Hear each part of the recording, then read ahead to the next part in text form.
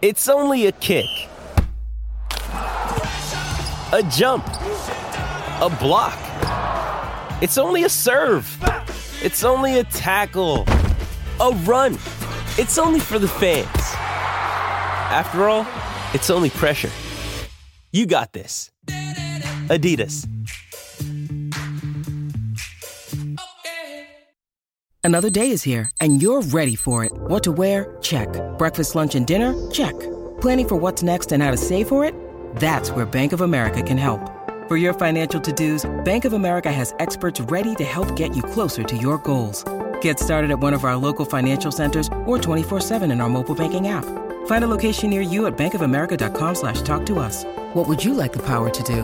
Mobile banking requires downloading the app and is only available for select devices. Message and data rates may apply. Bank of America N.A., member FDIC. With threats to our nation waiting around every corner, adaptability is more important than ever. When conditions change without notice, quick strategic thinking is crucial. And with obstacles consistently impending, determination is essential in overcoming them. It's this willingness, decisiveness, and resilience that sets Marines apart. With our fighting spirit, we don't just fight battles, we win them. Marines are the constant our nation counts on to fight the unknown. And through adaptable problem solving, we do just that.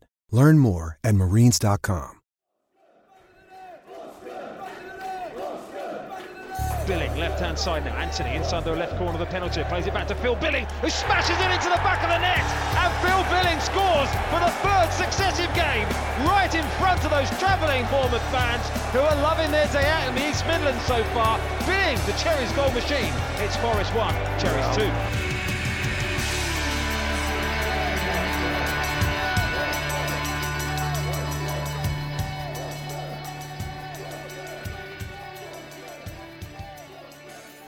Good morning, welcome to episode 129 of Back of the Net, the AFC Bournemouth podcast. My name's Sam Davis, hope you're doing all right this Monday, and it's a weekend where Cherries fans across the UK, across the globe, can gloat in the fact that we're top of the league. I mean, albeit joint top of the league, but look, we notched our first 3 points of the season away at Nottingham Forest, and on this podcast, I'm going to be joined by Tom Jordan and Neil Dawson to dissect the match. All of us were at the game, so we can give you a bit of horse's mouth opinion of what it was like at the City Ground. Now, before we move on, just want to say thank you so much for all the comments we received for our coverage of the weekend's game, and it included a pre-match free-for-all on the YouTube channel on Friday, followed by a live reaction show that was outside the stadium as Boscombe fans emerged from the City Ground jubilant after seeing our 2-1 win. Plus,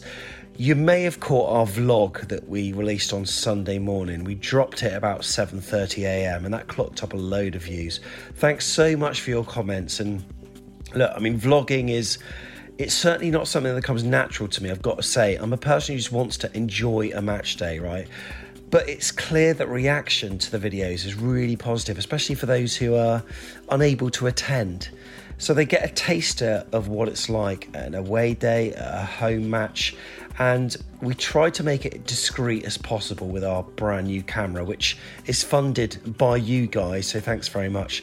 And what that does, that camera actually helps me to enjoy the game a little bit more, so I don't feel like a bit of a tourist.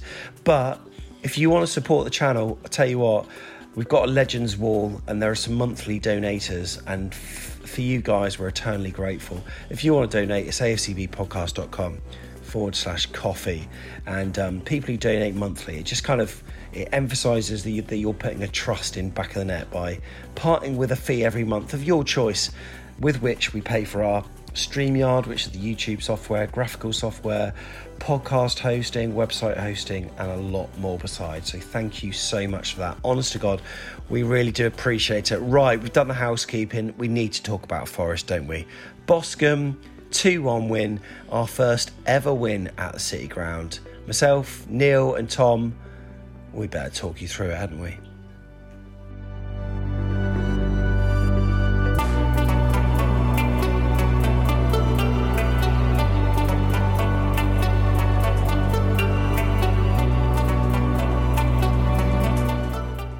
Firstly, though, we need to get chatting to the panel, and it's a trio today, and it's myself. With me is Tom Jordan. Tom, you all right? Very well, mate. Good. We've also got Neil Dawson here as well. Neil, how are you? All the better for yesterday. I haven't got the yesterday's kit, so I managed to dig a T-shirt out that's the same colour. Brilliant. And what's it like with this fame, Neil? You were just telling me off air about all these people approaching you. What's going on? Yeah, people come out the ground saying they recognise me from this. I couldn't believe it. So no, I'm available for selfies. Yeah, and Tom, apparently you had a selfie or two, didn't you? I did, yeah. It's really nice because you feel like we've been like doing this for a while, but we haven't been in the stadium, have we, with so many fans? So it's weird, but really nice, all positive comments stuff from people, which is just great. So it's really enjoyable. It was great to be back on an away day, to be honest. And it's we need to make it clear, Tom, that we're just regular guys. We're just normal guys that have got normal lives, It's tough sometimes, it's tough. There's people everywhere go, just I know it must be difficult, but just keep doing what you're doing, Sam. And I think everyone's really appreciative, like you say, joking aside, and all the work you do, mate. And just enjoyed it. I just love talking about football, so it's great. It was weird to see loads of fans that I only know their Twitter handle, for example. Actually seeing them, awesome. It's really weird when people are coming up to me and saying, I'm Cockbeard. It's like, oh, okay. Yeah. It's like so many different usernames. Which site's that, though, Sam, that you know them from? Yeah, exactly. Let's not talk about Fab Swingers now, shall we? Right. Neil, we were talking on last week's show about how amazing it is to be back at your spiritual home. Equally, an away day is brilliant. Nothing beats it. No, they are... I've always preferred away games to home games. I think all of our greatest memories really have come from fantastic away days. So I like just going to other cities, seeing the pubs, talking to their fans before and after the game. That was really interesting. Talking to some Notts Forest fans on the way out the ground about what they thought about our players, because it's always they only get to see them for one game, so it's really interesting. It's great just seeing familiar faces, like Tom was saying as well, because I occasionally do like a Tuesday night away at Rochdale or something, and there's a real diehard of like 140 people, and and then over the years that's kind of grown, but they're still there as well. So it's brilliant fun. It is, and I was saying on the pre-match show, Tom, to John Spark, I think the sort of motorways of the UK are like arteries, and football fans are the blood. And when you see them in the various service stations, all sporting their shirts, it's almost a little bit tribal, isn't it? And there's a siege mentality when it comes to going to another city, and you get a bit of bravado. You're going around singing songs, not quite as loud as what you were in Nottingham at the weekend, but there's something really special about it. And how good was it to be back at an away day for you, mate? Yeah, definitely, mate. Yeah, and like you say, you go into service stations. I remember going there, go, oh, who are they playing today? You see a team, you think, oh, they must be playing. And you're working it out and stuff. And it's like you say, it's just great. And it feels, even more so because we've missed it for so long. So yeah, it was great, man. I same as Neil. I love going to new places, new pubs, speaking to new fans and stuff like that, getting different perception on things. And yeah, it was really nice. And like I say, it felt like something brand new. It's like, I forgot all about how great our away day is, and always helps that you go and win and put in a good performance as well. Certain cities are better than others as well. And Nottingham's a really good city to visit. It's not. When you get a crew, it's not so much fun, is it? But there's certain places that are just great. I tell you what, you don't see as much of anymore: is scarves flying out of cars. Do you remember they always used to go down the motorway and there'd be like scarves flying backwards out of cars? So maybe we should have a campaign to resurrect that. Yeah, that's what I was thinking, because we left just after the Bluebird coaches departed from Dean Court. So we passed a number of them on the way, and I was thinking, I wish I had something sticking out the car just so people knew that we were Bournemouth fans. But yeah, absolutely loved it. And Neil, you're talking about the less savoury places like Crewe. Nottingham's high up on your list. Where else in the Championship can you recommend? Blackpool is always a fantastic weekend, I think, or day out if you do them. Norwich is a great city for pubs. Obviously, they've gone up now, haven't they? So they're not around anymore. Yeah, we've got them in the cup, actually. Yeah, of course we have. Yeah, got them in the cup. So yeah, Norwich is great for pubs. So I just think just those sort of like big university drinking cities, are great. So like Newcastle's fantastic, but Sunderland's crap. So it's just picking the big cities, I think. So, Tom, we all know the story of your day because it's documented on the vlog, but we were in the Canalside pub, and great little venue, actually, I've got to say. And at that point, the teams were announced, and Ibsen Rossi was starting at the expense of Adam Smith, there were various murmurings that he might be missing out. So we were all thinking, okay, now this basically pivots on Jack Stacey's availability. He wasn't available either. So our defence looked very different, didn't it? Yeah, it did. And real shame, because obviously knowing the kind of inexperience and youthful side we've got at the moment, you don't want to lose another one of your experienced heads in Smithy, which we did. We got two amazing right backs and they're both out. And so it was just really, you could have changed system and stuff, but I think it was just going to be whether he put Ibsen Rossi there or put Meps across there, which obviously he ended up doing. Apart from that, it was as expected, because we knew we didn't really have anyone coming back quite yet. You couldn't argue with it after the first performance. I think he would have gone unchanged if it weren't for Smithy. I was pleased with Ibsen Rossi to come into the side, because I wanted to see a bit more of him. Only seen a little bit of him, haven't we, in pre-season and stuff, and the cup game, and he hadn't done anything wrong. So I was looking forward to it, but I thought that's difficult. You got whoever was playing there as a centre half playing right back, and it was always going to be evident. I felt it always is evident when that happens, but. So obviously he went for Meps in the end at right back, probably just because he felt that he could do that job there. He probably has done it a couple of times in his career, and he's got that experience, and thought, just do there and do a job for me, mate. And to be fair, he did. Mm-hmm. So, Neil, being a pod professional, you're sporting the same colours as our kit that we wore at the weekend. Now that you've seen it in the flesh, did it look any better, or are you a bit unconvinced? I love it. I've loved it from the minute it came out. I think the third kit should be something that grabs the attention of younger people and stands out. I can't stand it when you have two bog standard kits and then a third bog standard kit. What's the point?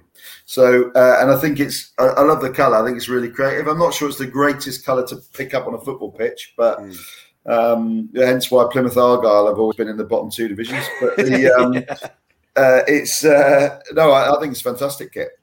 Yeah, not bad at all. And look, we were talking about the amount of academy players we got on our side, Neil, but you can balance that up by saying, well, we've also got a number of players. It was about half and half, basically. We've got a number of players that we've paid a lot of money for as well.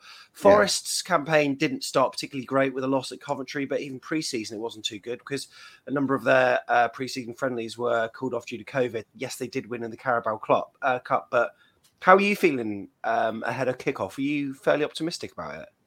I think they got a quite good squad, Forest. I know that Chris Hughton was doing the standard, like we were saying that last week that Scott Parker hasn't done, thank God, and moaning about, how stretched he is and stuff like that. But they had, Lewis Grabban had made more appearances for Bournemouth, I read on the forum today, than any of our subs. Yeah. So, and probably more than 4 or 5 of the people that started. So you could say 9 of the squad, he'd made more appearances for Bournemouth than. So I think it's amazing that we're getting the performances we are out of, normally you can bring 1 or 2 kids in, but, to bring 4 or 5 in, I just think it's incredible. And the longer they do this, the better, because we can use them as backup, knowing that they're proven. And also, we will get points on the board, so we won't have too big a gap when we sign players or players come in. What you don't want to be doing is starting 9 points behind the leaders, and we won't be now. So that's great. And now we join top Tom on 4 points because no one else has actually got maximum points so far. But when Forest started the game, they threatened quite a lot, and they had a pretty decent start. It was fairly frenetic. They had a free kick early doors, and then I seem to remember there was a Zinkernagel that fired over the bar, I think, as well. It was a fairly worrying start. We were just sort of finding our feet in the early stages, weren't we? Yeah, they come out of traps quite well, Forest. And it felt like we just kept giving away free kicks. It just felt like it was just, they'd come at us, they'd get a free kick, we'd get rid of it, they'd get a free kick again. And yeah, like you said, probably without them causing real problems, they definitely started better and we were finding our feet in the game. As you say, I think they were looking at kind of our fullbacks. You got one inexperienced fullback and another one in Meps who's not a fullback. And I think they were looking at wide areas. And like I said, we were just bringing them down at times. But yeah, I thought it would be a difficult game. I agree with what Neil said. We talked when we said earlier about speaking to other fans and that, they seemed so pessimistic before the game. Every Forest fan I spoke to, and I thought, I don't really understand it because, like you say, Lewis Grabban sat on the bench, proven at this level. They had Carvalho on the bench who scored 2 in the week. They got me that bad. They're sat on the bench. Do you know what I mean? But yeah, and they did start well. But I thought we, like you said, we found our feet, and without starting well, they didn't look like they were going to score. I felt we looked pretty comfortable, and we were causing problems when we got the ball. We just needed to get a grip on the game, which fortunately we did quite quickly. Brooks was involved in a number of our early chances, I've got to say. And the Forest fans, let's just talk about them. Neil, as crowds go at away days, how loud do you think they were? They were. It was difficult because I was right in the back row, so I had the roof over me, so I could really hear our fans so incredibly loud because the noise was blocked in. They were. I mean, they managed to belt out Mull of Kintyre, didn't they, at the beginning, like they always do. That was quite impressive. I think it's always the same with fans, isn't it? If home fans don't tend to get into it unless things happen, and it wasn't really till they, we'll come on and talk about them hitting the post just before half time. That was the first meaningful action for them, and then they were loud for a little bit. I think had they scored early, it's the rhythm of a stadium. We see it at Dean Court a lot, don't we? Where we take things for granted, sit on our hands a bit. But yeah, they started loud, then they disappeared, and then they came back loud just before half time and just after half time. Yeah, they did. So, Tom, explain the first 30 minutes then, because obviously it culminated in Brooks's goal, opening the scoring on 28 minutes. But until then, there was quite a nice ebb and flow in the game. Yeah, we started getting a grip of it, I thought, and we started looking dangerous on the ball. Just some nice little interplay. I thought I thought Dom Solanke was dropping into areas really well, really clever. And I thought Billing was then stretching them, and you started seeing an opening. We were targeting our right side with Brooksy, but then when it was going down the other side, I thought Zamora and Anthony were causing problems. And we just started getting a grip of it, and I thought there's some really nice interplay. And I thought when we're getting hold of the ball there, you can see how we're going to get in. It was just getting a bit more of control of things, which we were just gradually doing as the half progressed. And like I said, really nice goal, wasn't it, from Brooksy, his right foot, because I didn't expect him to even take it on, to be honest. Yeah, and it started off on that side, didn't it? And it was a nice little 1-2 he played with Dom Solanke, and that's all his goals this season on his right foot. Neil, what's going on? Well, maybe he's been working on it, but I don't. I mean, he's not as one-footed as some people. He's not like Andrew Sermon, is he? That literally had to pirouette to get the ball onto his left foot at any available opportunity. So he's a clever player, but obviously, he will have been working at it. I'm not sure which leg he injured, because sometimes when you injure one leg, when you come back, you kick more with the other leg. So I might be totally wrong. It might have been his his right leg that he did injure. But if it was his left leg, that might explain it as well. But he was superb. Dom Solanke, intelligent, layoff back to him, burst of pace, smashed it across the keeper into the top corner. He'll be playing potentially for a move, won't he? So, yeah, he will. That's right. That's right, indeed. Now, I'm not too sure when this booking for Brooks happened. Was it before the goal, Tom, or afterwards? In the first half? Yeah, it was the first half, wasn't it? I feel like it might be before the goal. I think it was before. Yeah, it felt early, didn't it? It felt early. But yeah, without looking, I'm not sure. But it was definitely first half, like you say. And I feel like I mentioned earlier, we were giving away a lot of silly fouls, and I think him and Anthony done a few as well. It was almost trying to help their fullbacks who they were targeting. I felt we were just trying to, he was trying to help Meps, I felt, actually, to be fair, first half. And he just got carried away and just caught him. And yeah, it was just a standard yellow card. I think Meps had just got one, actually, as well. So I think kind of that almost had a part to play as well. Brooksy knows if he gets past me, he's running on Meps, who's out of position on a yellow card. Yeah. So, but he was causing problems, wasn't he, Brooksy? I thought him, Billing and Solanke at times, little triangles and that were really causing them problems. I think they had a debutant at left back who's normally a right back, they were saying. So that won a good start for him. And I thought we really, looked at that and really, Brooksy really made him pay a lot of the time. Yeah. Every time he looked up, he was caught out of position. Brooksy was just on him. And it's a real shame what ends up happening, because it was the first time I thought, Brooksy's really coming into it here. So it was a shame what happened after half time. He was doing it all on his own as well, because Mepham didn't attack. Yeah. I dare say they would have said to Mepham, don't attack. But if you look at where the position Zamora was getting into from left back, I mean, if you did a heat map, Mepham would have been absolutely nowhere near that. He was playing like a centre back just on the right, wasn't he? So Brooks, we had a little bit of help from Marcondes, because Billing tends to go on the left, but he really was doing all of that on his own. It was incredible performance until he was, until we'll talk about what happened afterwards. But Incredible. I thought that was clever when that's that's a good point, Neil, because I thought probably obviously he's just chucked in there last minute and just thought, do a job there for me. And like you say, I reckon he's probably said, don't worry too much about trying to be a right back.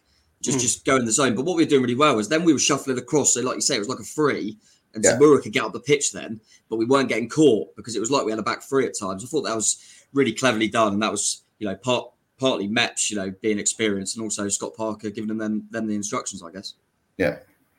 So we had to throw, obviously, a number of the youth into this lineup, and Gavin Kilkenny was one of them. And I thought he had a very assured performance until that is the 39th minute where he sort of dilly-dallied on the ball and they went through and got a strike in on goal, Tom. And I think for most of us, our hearts were in our mouths because it's almost like a lick of paint was the difference. And sometimes people say that, but it really was this time. Close, it was a decent strike, yeah. And I think with Gav, you're going to get that. What I like about him, I said it in the first game, is how brave he was for a young lad. I remember Sermon, to a degree, used to get stick for losing the ball. I remember before that, Kane used to get it a lot. But I love both of them players because I love how brave they are. It's so easy, especially as a young player, to hide a little bit and think, then I won't give an error away. I'll just hide and people will go, he done all right. But he just wants the ball. And you do that in land areas of the pitch, you are going to lose it a few times. And what I like about him is when he does lose the ball, he keeps doing it. It doesn't, it doesn't stop him. He doesn't shy away. But that was one of them. Probably give a bit of credit to Forest. I thought they pressed him quite well in that moment. And like I say, the lad hit it really well, beat Travers, and fortunate for the post. One of them, wasn't it? We got lucky on that one. But he's only going to grow from that. Kind of what Neil mentioned earlier about the kind of youngsters playing and stuff, and we're getting the results. We're only going to get better. We're only going to get used to Scott Parker's system more, and these youngsters are only going to get better. So, and when he's making these few little errors, at the moment we haven't been punished for him. And that's a crucial thing, and he'll learn from it.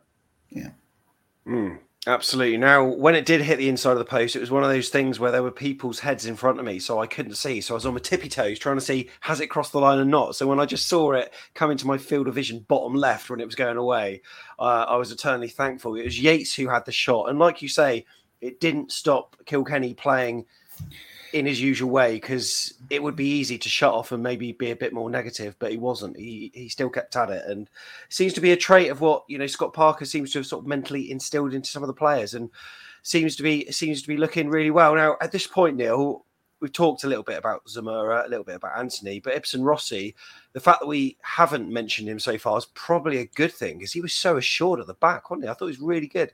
Yeah, well, I said about Kilkenny last week, it was like he'd played 60 games. That's the biggest compliment you could pay him. And I'd say it's exactly the same about Ibsen Rossi, because like with all kids, when they get in the side, you panic for them, don't you? It's like when you watch your own kids play football, you're just praying that they don't give it away or don't do anything stupid, which is ridiculous. So you think about Kilkenny's one, there was a bloke next to me going, oh, this is what happens when you play kids. You think, well, hang on a minute, what central midfielder have we ever had?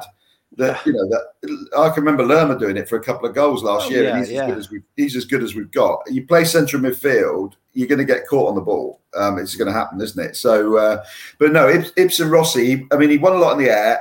He was comfortable receiving it, like all our young players are. Because I think they've had that bred into them.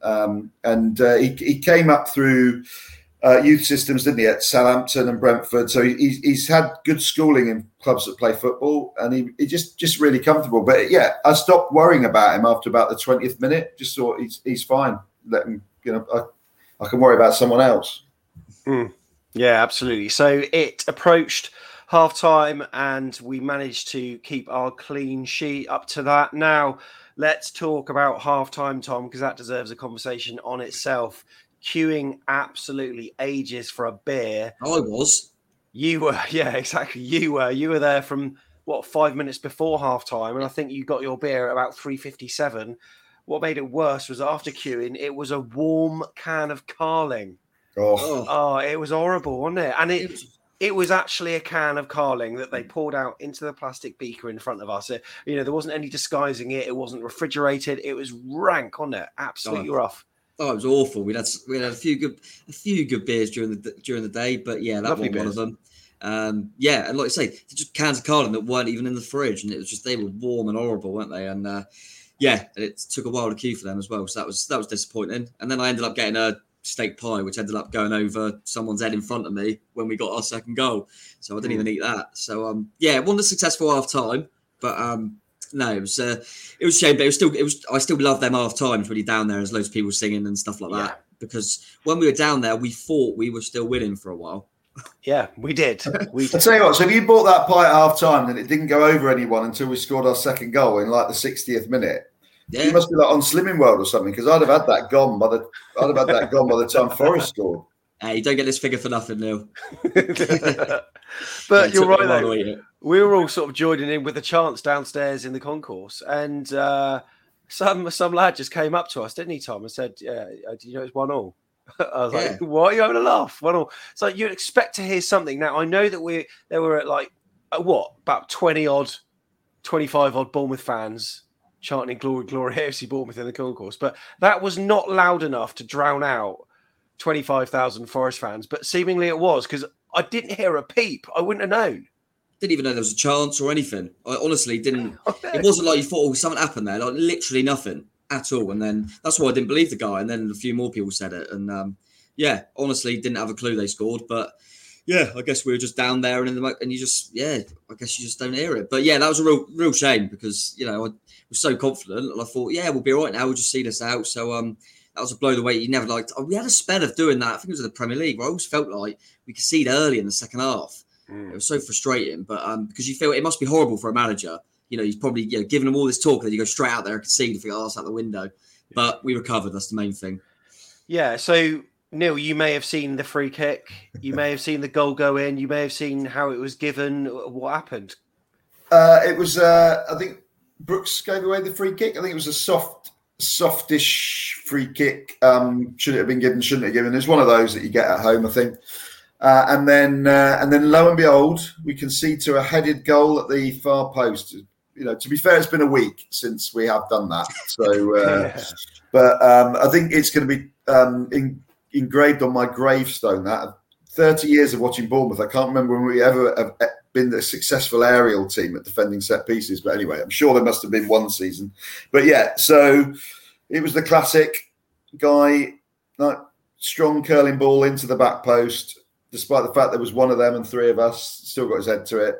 Wondered whether Travers could have got a firmer hand to it, or better keeper might have, got to it. I might be being unfair on him. I'd like to see a replay from behind the goal, but that's what it looked like from where we were. But anyway, it was good header. Should have been marked better. Usual story. Yeah, I've seen a few replays of the goal now. So it was Zinchenko who put in the free kick, and it was McKenna who got on the end of it. And when he headed the ball, he was actually sort of facing away from goal, and he just got a flick off the back of his head. Now there was Zamora there was Marcondes, and I think there was someone else, Lloyd Kelly maybe. And I felt like one of them should have got to the ball first. I mean, they were goal side of him, but he just managed to get that flick. And I think Mark Travers' feet were just planted or set in the wrong way. And we know what it's like for a goalkeeper. Even if you do the slightest movement one way, it's very difficult to get back the other way. And maybe that was, partially on his mind, but he didn't get to the ball. 1-1. Tom, can you lay the blame with anyone, or are you going to refuse to do that? No, I don't think so. I think it's one of them. Like Neil said, it was just, I remember being a kid saying to my dad, why do we always concede from corners at West Wales? And that was, back in the late 90s, early 2000s, when we were a lot worse aside. So, seems to be our thing. But, no, I think it's probably a lack of communication. Who was marking him? I'm not sure. And I'm the same as Neil, really. Maybe a Begovic might have come out and got it. But I don't want to be too harsh on Travers. I think, I do think we could probably do with a keeper. I didn't think he was great on the opening day. But I thought he was good during this game, especially in the latter parts when we needed him to stand up. He come out, punched a few later on in the game, caught a few, and stood up and was counted, and that's what we needed. And he was good at time wasted as well. But I certainly wouldn't want to put anything on Travers. I actually thought we had a decent game. Okay, so we'll move on to the Cherries goal to make it 2-1 then. And David Brooks was part of it again, because one of the things that I've noticed recently, he seems to be coming inside more, and he seems to have a lot of freedom, whereas previously he just seemed to be glued down that right-hand side.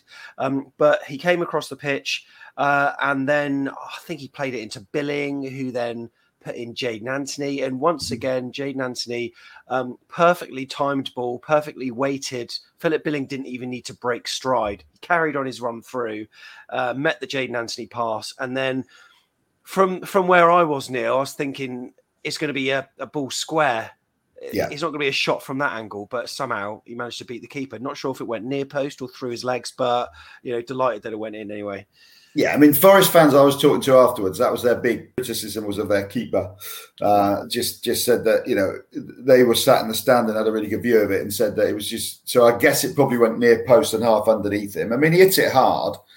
Again, credit Jaden Anthony, because he's the king of that no-look pass into space behind a fullback, second week in a row. Billing hit it like a bullet. So, whether again, I think maybe a better keeper might have saved it, but we're not complaining. No, we're not complaining. And Tom, what was your emotions when that went in? Beer flying everywhere. I got a load of liquid chucked on my back. Now, it probably wouldn't be beer because they're not allowed to bring it in, right? But perhaps it was water or Coke, I'm not sure. But I hope so, for your sake, mate. Yeah. I certainly hope so as well. Yeah, like I say, my pie went. The remaining, I had a bit of a pie left, fair bit actually. That went everywhere. But yeah, I was right. I was in a really good view of that because I was right at the front actually. I was row B. And yeah, it was a weird one because I thought the same. He's just going to cut this back. And but it just seemed like it was shit. I mean, it probably maybe the goalkeeper should do better, but it was just sheer power. And I think almost the goalkeeper probably thought what we did. That he's just going to shoot. Yeah. He's just going to put it across goal and maybe took that step, expecting a ball across goal. But yeah, Billings in a nice bit of form. And like Neil said, another really good pass from Anthony, who actually, even though I know he was given man of the match last week when we thought he probably shouldn't have been, even though he had a good game, he was probably better in parts. Yes, I thought he was brilliant. And him and Zamora, you can see that understanding. They've played together a long time. You forget that, and you can see that understanding developed a lot through the game and also defensively. But yeah, really good moment. Obviously, knowing what happens just after the goal, it was a good job we got it. Yeah, it was 2 minutes after the goal, Neil, and things like that seem to always happen to Bournemouth. It's never simple, is it? No, it was infuriating because when he tapped the player. Just before that, and I wondered if he was going to get a second yellow then, but apparently it wasn't that bad a foul. But the referee went over and spoke to him, and clearly at that point, as a player, you've been booked, you've been spoken to by the referee, you've either got to come off, and I think to be fair, if Stanislas been on the bench, maybe he would have come off, but he wasn't going to bring Sadie on for half an hour. No. So that doesn't help when you've got a threadbare squad. But that you just cannot do anything. And if he was going to commit one more foul in the game, it had to be one with 4 minutes to go when a guy was clean through on goal. That's the only time that would have been excusable. To tug someone's shirt just because they got round you 75 yards from goal. I mean, and Scott Parker gave it to him on the radio afterwards, which is which we're not used to because Eddie Howe would never have done that. But I thought, no, fair play, because he let a very young team down. It turns out he didn't let them down in the end, but we've still got to go without him on Wednesday, and he would have been our key player on Wednesday, and now we haven't got him. So, Scott Parker's probably mad with him, not just for this game, but for the fact that he's already playing half a youth team, and now he's going to have to probably slot one more in on Wednesday. So he's let them down twice, but I'm sure he knows that. It concerns me. How, like Neil said, how far he was. I mean, the player was nowhere near. Like he wasn't through on goal. Like you say, sometimes you go, he's got to do it. I mean, it looked like it was just pure frustration, like you say, that he'd been beaten. But and I genuinely think I reckon Parker's thinking in his head as well. I'll give him 10 minutes. Just be sensible for 10 minutes, and then I might have to freshen it up because they're going to target him on a yellow. And he couldn't, you know what I mean? He couldn't just get past the next 10 minits without doing anything silly. Really frustrating. But like you say, Parker certainly. Or even if he just mistimed a tackle, we'd still all be on here saying how dumb was he to put himself on the floor, throw himself, go into a tackle. But a shirt tug is like a 12-year-old like petulant thing. It's just. I used to say that about Harriato. I didn't mind when he used to get bookings for the late tackles. I used to think that's part of his game. But when he'd gob off at the ref and get his fifth booking of the season, you don't need to do that, mate. Yeah, I think it was one of them, wasn't it? Really frustrating. I think that's what Scott Parker was alluding to. It was just so silly. But Brooks will know that, and fortunately for him, the boys dug him out. And what do you think of the fact that he dealt with it, Scott Parker, like he did by publicly calling him out? Because like you say, Neil, it wouldn't have been something that Eddie did. Parker seems to praise players when they're due praise, but also berate them when they're due some criticism as well. Do you like that? Yeah, yes, I think so. I think this is such an extreme example that I think it is probably worth calling out. I think had, say, Zamora giving the ball away twice for goals. I don't think he would have called him out on stuff like that. Whereas some managers do. Jose Mourinho, as we know famously with Luke Shaw, he destroyed that poor lad, didn't he, for a whole season. So I think this was a really extreme example. And I think in a way maybe it's him saying to the squad what's acceptable and what's not acceptable, and letting the fans know what's acceptable and what's not acceptable. So I wouldn't like to see him do it too often or for other reasons, because I think these things are best kept in house. But I think this one was notable, so worth doing. John Spark on the free-for-all outside the stadium, Tom, said that in a weird sort of way, he didn't mind, and he was quite calm when it went to a 10 when we lost Brooks, because we played more compact. And, Scott Parker's done that before. He's used to be able to do that. And to be fair, it didn't look like we were that much under the cosh. In fact, it was our academy players that, combined to score a goal that wasn't to be. Zamora to Anthony, and it was Zamora that was offside, was it, Tom?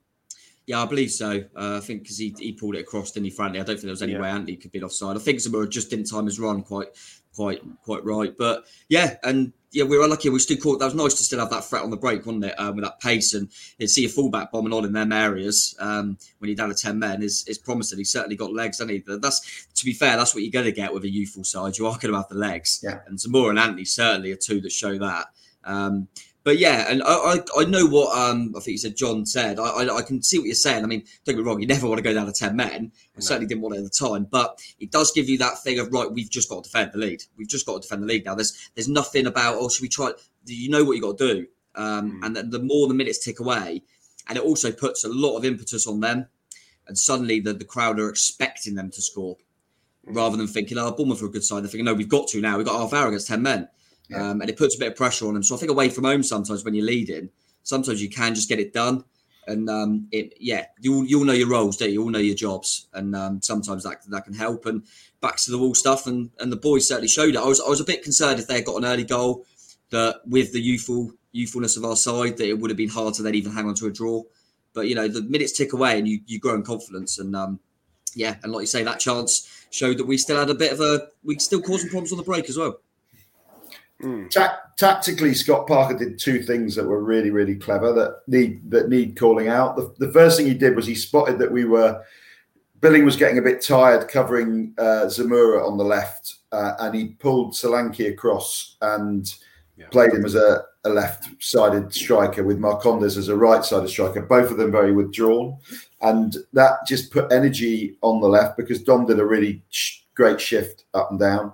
And that meant that they had to keep trying to funnel the ball into the middle and then move it back out wide and cross it. So after a little while of watching them do that, he then moved to a back five and had three centre-backs. And our three centre-backs were all taller than Lewis Graben, and they haven't got a tall striker for us. So we managed to play them into a position where their only hope was to get the ball wide and loft it into the box. When we had Mepham Kelly and Ibsen Rossi heading the ball away because Leif Davis came on and played it right back. So it was an absolute tactical masterclass. He twice changed it when they looked like they might have found a route through. Yeah. And it was, you got to take your hat off and say, we call managers out when they make mistakes. That was brilliant. I remember saying very similar. I remember there was a guy next to me who was getting, close them down when they were crossing it. And I was kind of saying the same thing. I was going, let them cross it. That's the best thing. We want them to just put balls in the box here because I've never seen Graben with header. And our three centre-halves are good in the air. I said, honestly, I know it's difficult, isn't it, as a fan? You keep seeing balls go in the box. But I was, like Neil said, I thought that was our best way we were going to get through the game, is just them getting panicky and just launching balls in. And we dealt with that really well. And like you say, Scott Parker, I kept thinking, he can't really change it. He's got no one that can play kind of that right side. But Leif Davis, and fair play to him, they said he's barely had a training session with the boys, left-footed. He come on, I thought in his short cameo, I thought he was brilliant. Yeah. So Bournemouth, wasn't it? Playing a left-sided player on the right-hand side and vice versa. We've all seen that before. But yeah, he did come on and, nearly created a chance. Now, Neil mentioned a couple of players' names that we've barely even touched on. Solanke and Marcondes just then when he last spoke. Neil, probably fair to say that one had a better game than the other. Would you say that's right? I think Solanke was better than Marcondes yesterday. Yeah. So Marcondes, he's had 2 brilliant games for us, and he was a little quieter yesterday, wasn't he? He did some neat things, but yeah, he wasn't as dominant, and they took him off. He looked a bit knackered. A lot of football in a week, I guess. But where Solanke didn't look a goal threat again, but everything else he did really, really well. Leif Davis skipped down the right, put a wonderful ball in, and Solanke kind of threw himself at it, didn't he? And I didn't realise, so I watched it back on telly. He was actually very close. He was very close to it. But yeah, it was a great ball in, and goodness knows where he'll play on Wednesday. Leif Davis might be up front. Yeah, he could well be. I think that's a good point. I was just going to say, Sam, we said about because I really like Marcondes, the early sides I've seen, but I think he's going to be the type of player that if we're leading a game, particularly if we go down to 10, but anyway, if we're leading the game, especially away from home, with kind of 20 minutes to go, he'll be the player that comes off because he's so good on the ball. He's such a creative player. He's such an intelligent player, but off the ball, that's not kind of his. And I thought he'd done well against West Brom and stuff, and you keep him on the pitch because he can make something happen. But I think it was the perfect game to kind of withdraw him because I just think you're not going to get enough from him. That's not his role. But I still thought he was good again. But Dom Solanke, I thought Parker's singled him out, hadn't he? Which I was really pleased to see because I know I agree. I wish he would just put the ball in the net a few times to shut people up because I'd love him to do that. But his work rate and when he went to that left-hand side and what I liked about him was him dropping off. And I tell you what, Billing is reaping the rewards because he's so intelligent. I think it goes under the radar. I think some of his movement is superb. But yeah, just the shift and the way he helped out Jordan Zamora in the last kind of 15 minutes was exceptional. So I was really pleased Parker singled him out because you're always going to be talked about goals, but we don't score a few of the goals early in these first 2 games of the season if it ain't for some of Solanke's movement, in my opinion.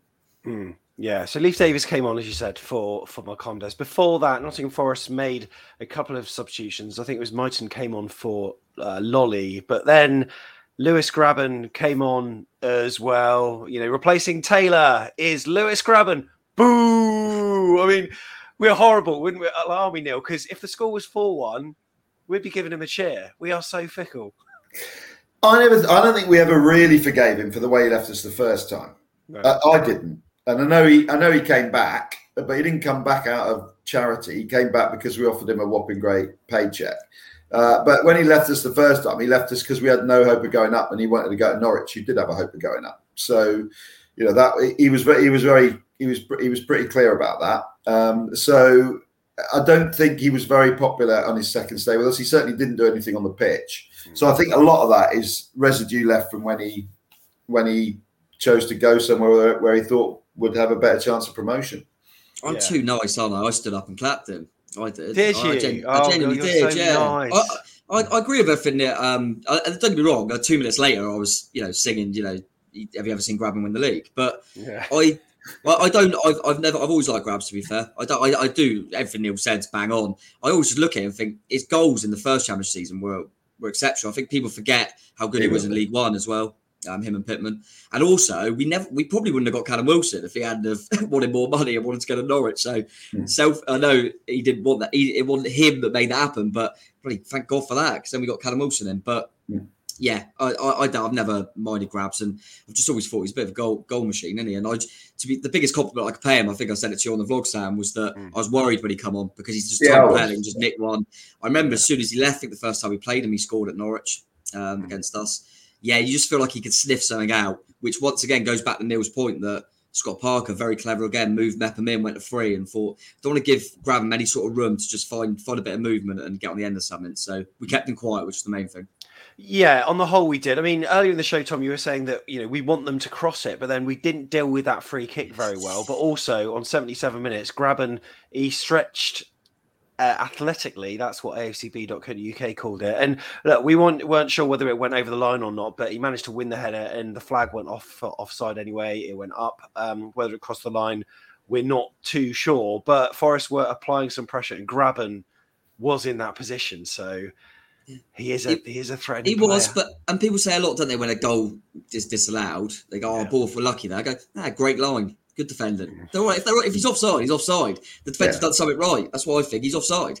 So, if he was onside, he might not have got it. But yeah, don't get me wrong, they were still putting a bit of pressure on, but I felt in the main, half an hour with 10 men away from home with the youthful side we had out, I felt we were dealing with things really well. And I'd rather them, what I was trying to say is I'd rather them cross it from deep and keep running at us and think different things like that. So, I did think we dealt with it in the main. I think sometimes a youthful side helps in a position like that because they've got no fear, have they? So people always say that about kids. Like the young players playing for England in the European Championships, they all know that they've got another 2 World Cups and another 2 European Championships. Yeah. Fear comes when you're 32 and you realise this could be my last go at this, my last chance to get promotion. So if Zamora and Anthony carry on playing the way they are, they've got 14 or 15 years playing football in front of them. So I think they just carried on, attacking, didn't they? There was a couple of times where I thought a more experienced player would have gone to the corner flag, and they were still looking to score. And I think that's what you get with young players, isn't it? No fear.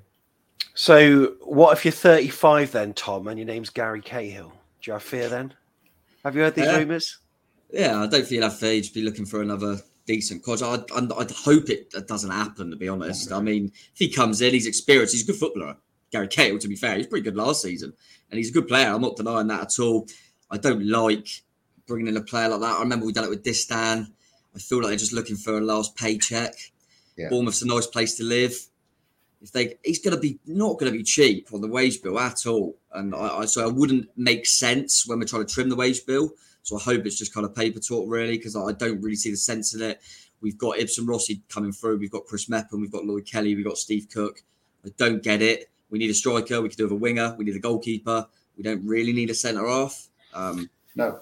If we were to bring him in, the only thing I'd think was Scott Parker's trying to bring in experience, and he sees that Gary Cahill's available. That would be my only thing, is he thinks I could do with a bit of leadership, a bit more experience in this group, and Cahill's available. But yeah, it would make no sense to me, really. I'd do it if Cook was going, maybe. Yeah. But even then, I'd rather get Carter Cameron Vickers. I'm not sure how much experience we need. I don't think. I think sometimes experience can be overrated. I think we're seeing that with some of the players that we've got playing at the moment. So, yeah, maybe if Cook went, if you wanted a leader in the dressing room. But if Cook's staying, why on earth would you have Cook and Cahill? Because they're not going to play them together, are you? So. No, very true, very true. It seems that since these rumours have come out, it's sort of sparked again, these rumours of Steve Cook leaving, but we've heard nothing to suggest that, and I think it's just people sort of adding 2 and 2 and making 5. So I don't think there's anything in that. But yeah, I'm probably along the same lines as you with regards to that, Tom. So yeah, towards the end of the game, we've talked about that Leif Davis squaring it to Solanke. Just before that, though, shot from Jaden Anthony that he just sort of pulled wide. I thought he probably could have done better with that shot. Do you think, Tom? I mean, I was at the game and I can't even remember.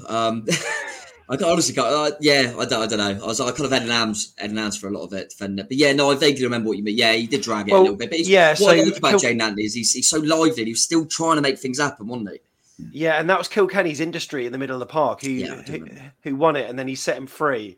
And then, Jaden Anthony just pulled it wide. It was from about 25 yards, but I just felt as though he should have hit the target. But look, we managed to see the game out. Travers was fairly strong. He came out for crosses when he needed to.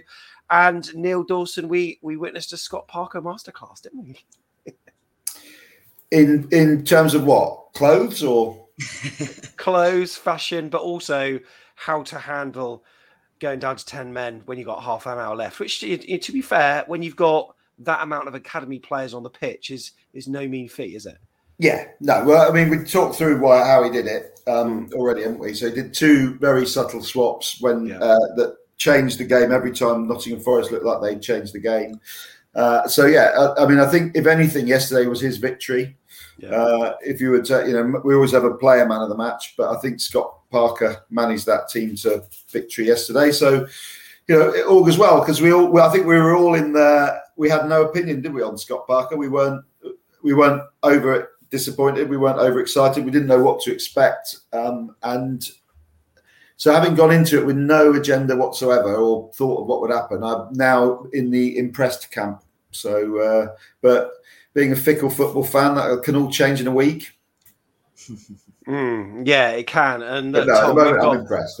We've got some difficult decisions. Well, not we, but Scott has got. It all depends on injuries, doesn't it? But with Birmingham City, we haven't lost there, but I don't know. It's I've got a horrible feeling about this one. I don't know why. Have you? They look a bit better. They should be better, shouldn't they, Birmingham? I know they've strengthened. I think Bowyer's doing all right there. They're on 4 points, same as us. I think they might be. But yeah, and it's going to be a difficult game. And like I said, but we know Brooks is out, and we don't know what's going to happen. Who's going to come in? I could see Stanislas being back for the game. We could have Smith back on the right side of midfield. We could have Stacey.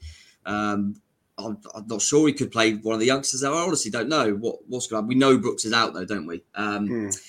But yeah, and I don't see loads of players coming back. I don't see him changing too much, but I still think we're a good side, and I'm still confident of going there and winning. I certainly wouldn't take a draw, but yeah, it's been a good start. You know, consider the players we've got out, and I'm on the same cab as Neil. I kind of thought, he's hyped up a bit, and he's Scott Parker. I don't know what he's like as a manager, to be honest, but early signs, I'm really impressed. Really impressed. Birmingham will be our toughest test yet, I would say. My neighbour's a Birmingham City fan. I was talking to him over the fence this morning, getting a bit of lowdown ahead of this. And he was saying that since Bowyer's come in, they've lost 3 times only. Once was Watford away, and twice at the end of last season when he played all the kids because he wanted to see whether they were any good.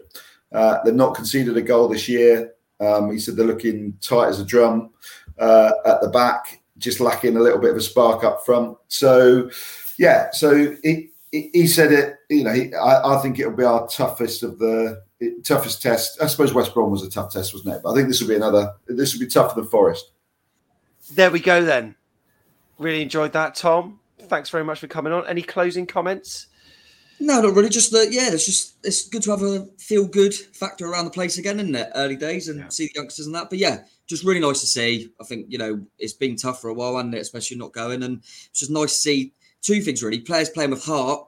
Love that. And also the intelligence of some of them players, I think, has been overlooked as well.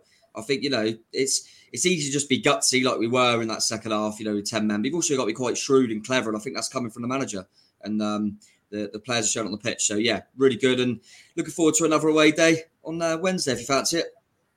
Why not? We'll be going. Will you be there, Neil? I'll be there. Yeah, I will be there. I have a very short trip for me because I've got a house in the Midlands. So it's been a good week for me. Not too much travelling, so that's great. But no, my closing thoughts, you know, we don't look to win titles as Bournemouth fans. What we look for is honesty, endeavour, and a team playing a little bit better than maybe they are individually when they're put together as a team. So we had years and years and years of that with Eddie, you know, not had it for a couple of years. Feels like we've got it back. So I think that's our natural spot where we're happiest. Yeah. Very much so. Very much so. Well, Tom, it's going to be a busy day for me and you because we'll be at the golf day in the morning trying to make sure that everyone's... So Harry Redknapp's going to be there, Matt Latiz, Tony Funnell, of course, Tony Pulis. Yeah, it's going to be... So we're going to be like vlogging all that, and then we're going to be going straight to St Andrews, pick up Tiggs on the way, and should be a good away day. Maybe not an 8-0 day, but hopefully it will be another 3 points. Fingers crossed. Is Graham Souness there as well, isn't he? Or not? He should be, yes. I think there is a bit of conjecture about that, but if not, he will be replaced with someone of equal status. So yeah, we will make sure that happens. So yeah, going to be a good one. Looking forward to it. Tom, thanks very much, mate. Cheers, boss. Cheers, Neil. Thank you very much. Cheerio.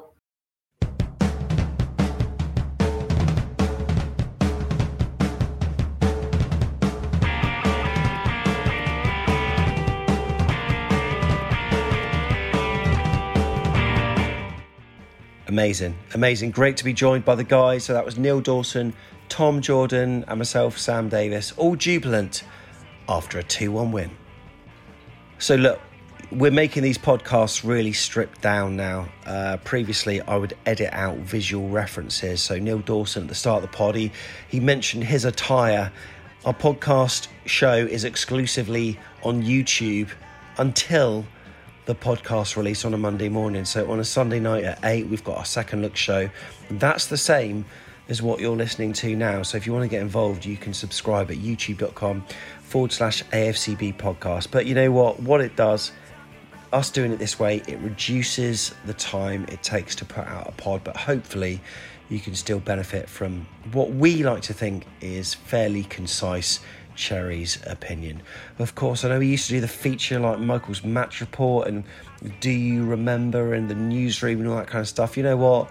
They had their time and they had their place. Maybe at some point in time when we're professionals at this thing, we can bring them back. But anyway, hope you enjoyed what you listened to today. If you want to leave a review for us, we'd really appreciate it. So if it's positive, then do it via iTunes or your podcast app where you can leave a review. If it's negative, email us first, yeah? Because we'd love to iron out the creases and see what we need to do better. So fans@afcbpodcast.com is the email address if you've got any suggestions for future pods. But look, have an amazing week. We'll see you at Birmingham. Really looking forward to another away game twice in 4 or 5 days, and then we're home against Blackpool. The next pod will be dropping after that Blackpool game. Hopefully all smiles, and look, we may even be top of the league by then, you never know. Until then, thanks for listening to Back of the Net, the AFC Bournemouth podcast.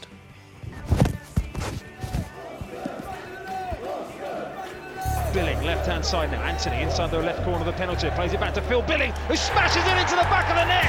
And Phil Billing scores for the third successive game, right in front of those travelling Bournemouth fans who are loving their day out in the East Midlands so far. Billing, the Cherries goal machine. It's Forest 1, Cherries 2.